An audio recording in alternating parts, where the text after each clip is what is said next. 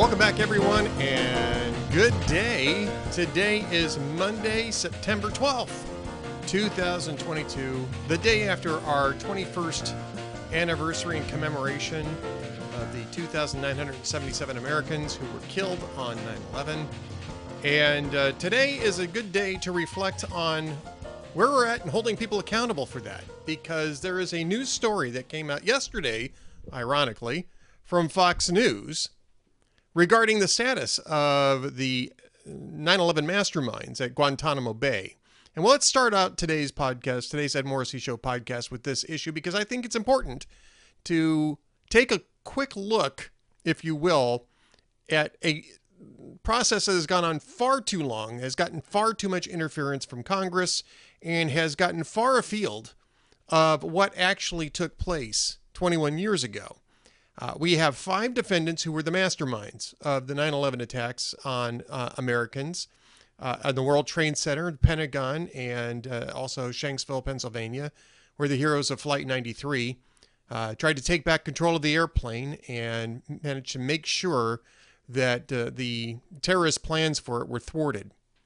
We remembered that heroism yesterday, and there was a number of commemorations yesterday, and as there should be every single day. We call it Patriots Day now, and we've been calling it that for quite a long time, in memory, really, of the people of Flight 93 who were really the first counteroffensive in the new war on terror.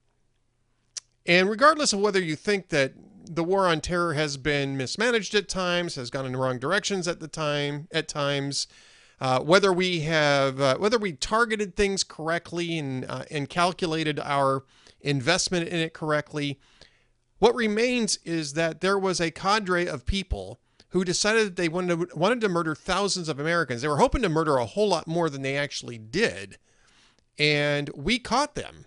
And we have held them now for, in some cases, 18, 19 years, some cases a little shorter. They've been at Guantanamo Bay ever since. And the United States has been spinning its wheels on what it's supposed to do with these people. You've had members of Congress get involved. You had Congress itself get involved in this, trying to lay out a parallel civilian justice system, or just to force it into the civilian justice system, rather than treat it what it was, which was a declaration of war by a transnational group that decided that they wanted to murder Americans, to declare war on us. And they had declared war on us. They'd actually attacked military targets like the USS Cole, diplomatic targets like the embassies in Africa in 1998. This was a group of, Al-Qaeda was a group of terrorists that had been conducting war operations against the United States for several years prior to 9/11. And it was only at 9/11 that we woke up to the fact that we were actually at war. And these people should have been dealt with in wartime terms long, long ago.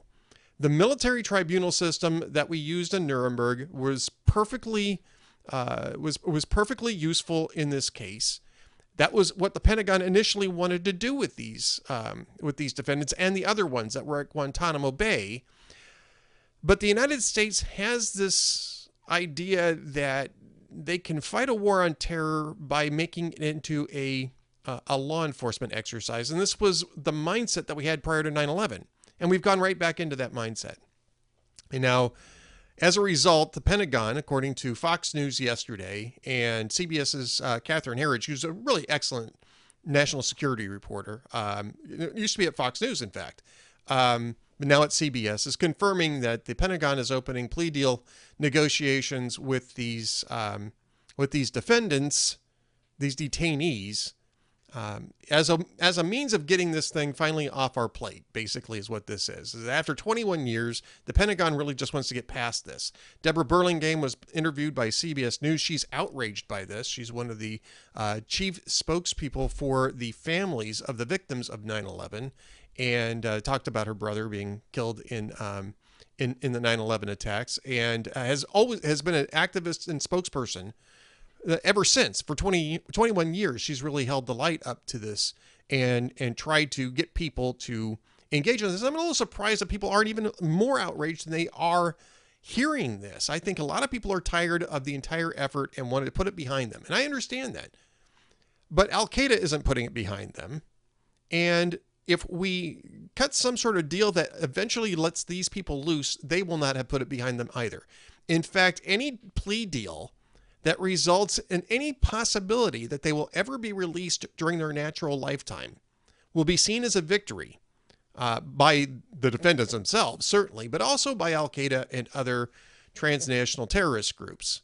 It will be seen as a form of weakness. It will be seen as America is tired and we can be pushed around.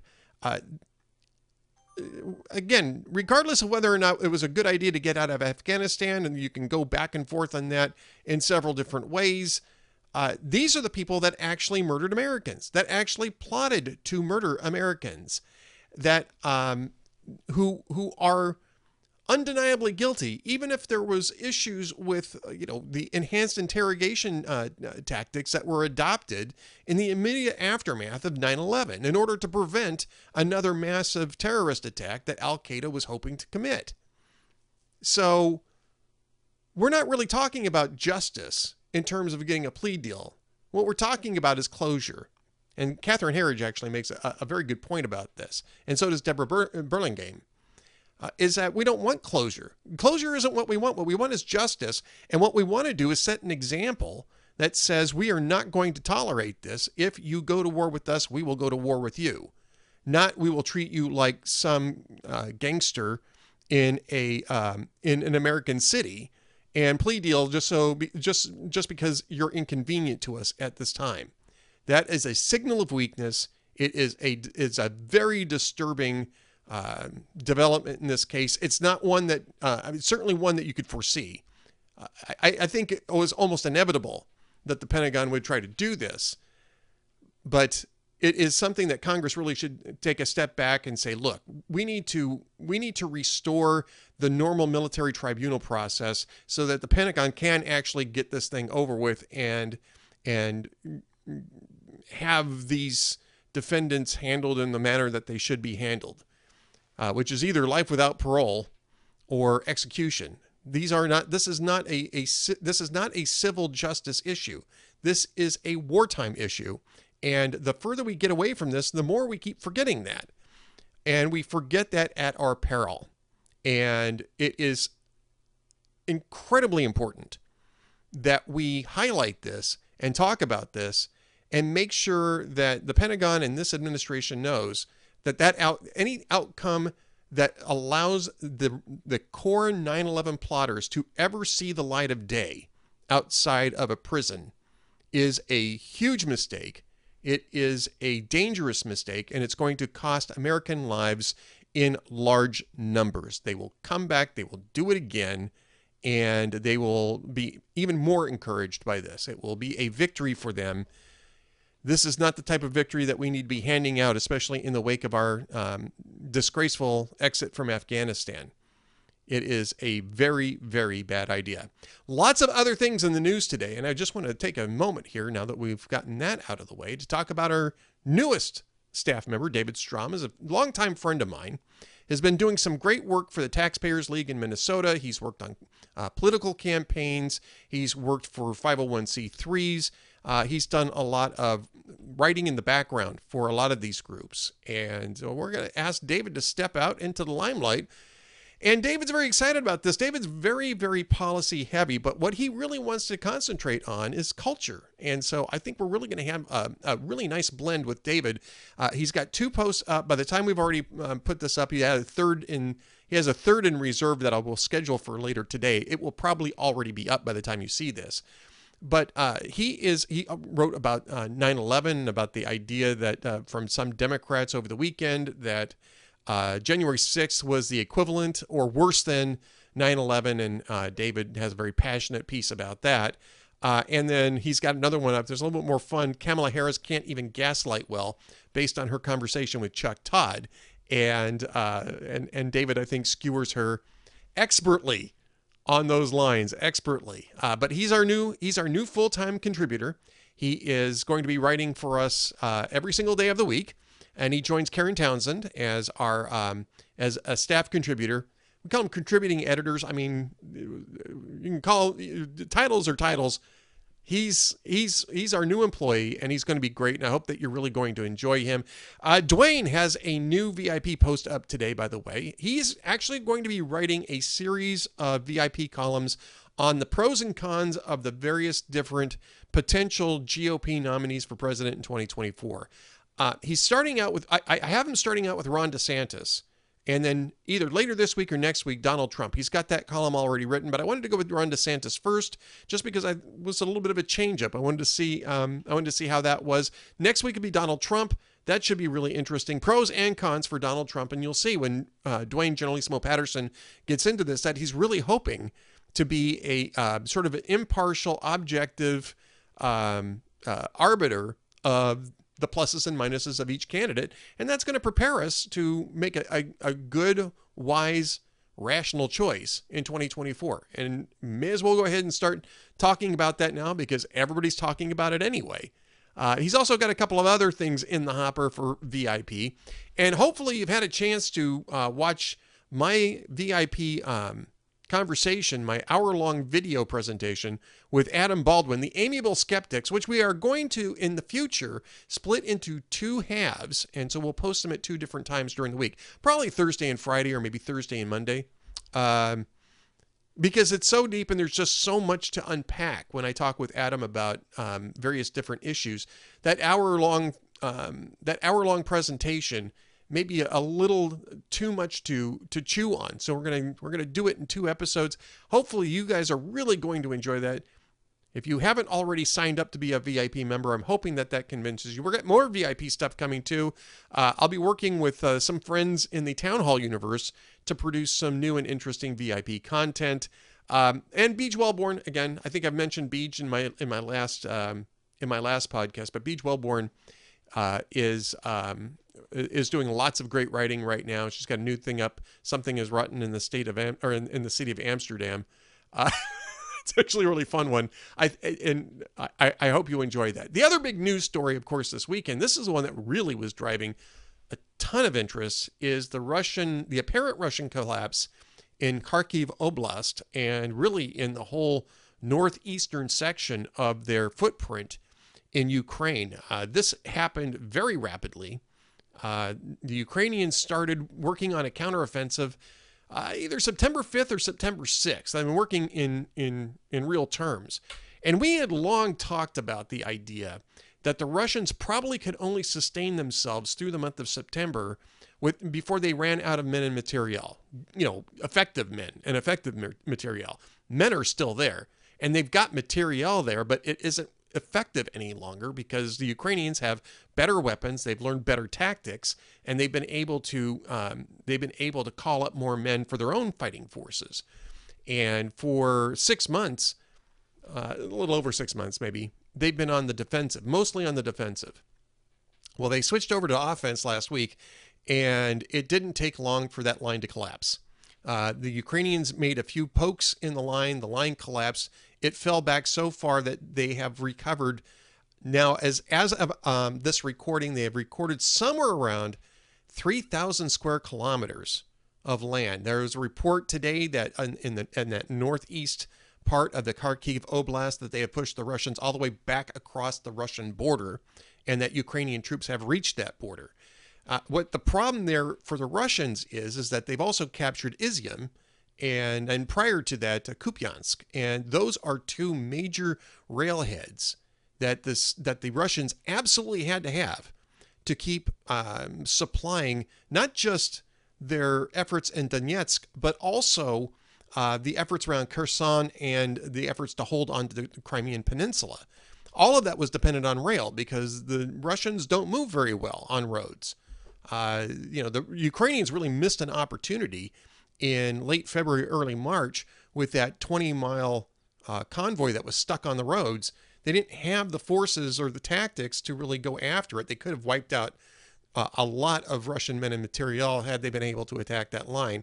The Russians were able to eventually extract it back out and move it back around to the south for their offensive operations, which started stalling out around June.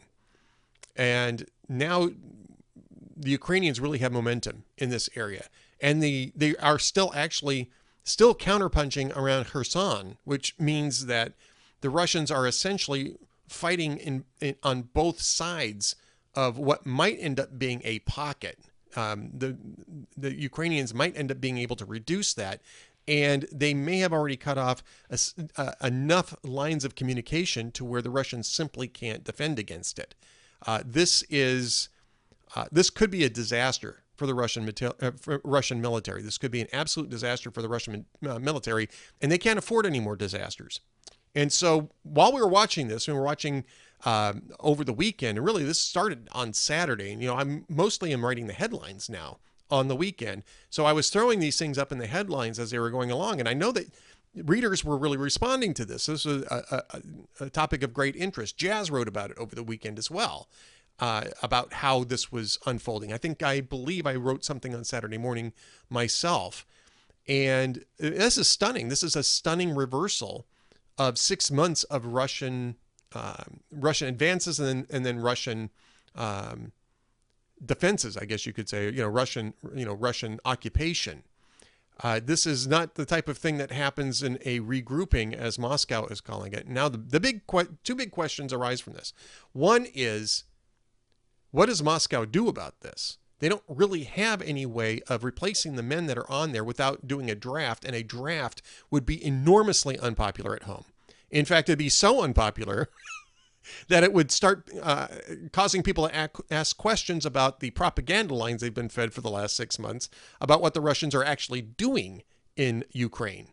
And the second thing is does this prompt Putin to unveil a tactical nuke as an attempt to get the Ukrainians to stop and accept some sort of partition that sacrifices the Donbass and Crimea? And my guess is that if Putin starts to reach in that direction, you're going to see people in Moscow react to that. I think that his position, the disasters that are unfolding right now, have weakened his position enough to where he's really stuck now. He can't concede defeat, but he can't try to nuke his way to victory either, because either one of those things will probably mean that he's going to have his throat cut. He's going to have to find some way to dance his way out of this. Frankly, I don't even see what that is at the moment, as long as Russian troops are running from the fight, and every single report we have now shows that they're abandoning their equipment, they're abandoning their uniforms, they're trying to change into civilian clothes so they can make a run for the Russian border and hopefully get back home again. They are not falling back in an orderly retreat or a reconnaissance to the rear, which was I guess the polite term for a retreat. It's not a reconnaissance to the rear. This is a rout. They're running. They're on the run. They're abandoning everything that they've got. They're fleeing, at least in that section around Kharkiv. And that is the type of thing that will create a panic. And it will create all sorts of friction in those areas. And what I mean by friction is you've got people who are running back to Russia. You've got both military and civilians trying to exit that area. Civilians that were Russian sympathizers, Russian collaborators, they're going to have to try to get out as well. At the same time, you've got refugees that are trying to cross over into the Ukrainian side so they can get out of the fighting. And all of that friction makes those lines of communications much, much worse. And so that's the reason why you can't really move material, is because you're trying to get your people out. And they're going to end up having all sorts of problems with that friction that's going to be going on internally as the Ukrainians keep pressing ahead. And it doesn't look like the Ukrainians are ready to stop. As of right now, they're not consolidating their positions. They're still moving forward, and that may continue for some time. So that is another great story to watch. And Jazz had something about that this morning. We're going to have a full slate of posts up today. I mean, we're going to have everybody working today. It's the first day that we're going to have everybody working at the same time. So we're going to have tons of content. You got to check into all of these things. I know that you're really going to enjoy it. Stay tuned for a little message on how you can subscribe to our VIP and VIP Gold programs, become members, and support the independent media on the right. Thanks for watching The Ed Morrissey Show. We'll be back tomorrow. Thank you for watching and listening to The Ed Morrissey Show podcast.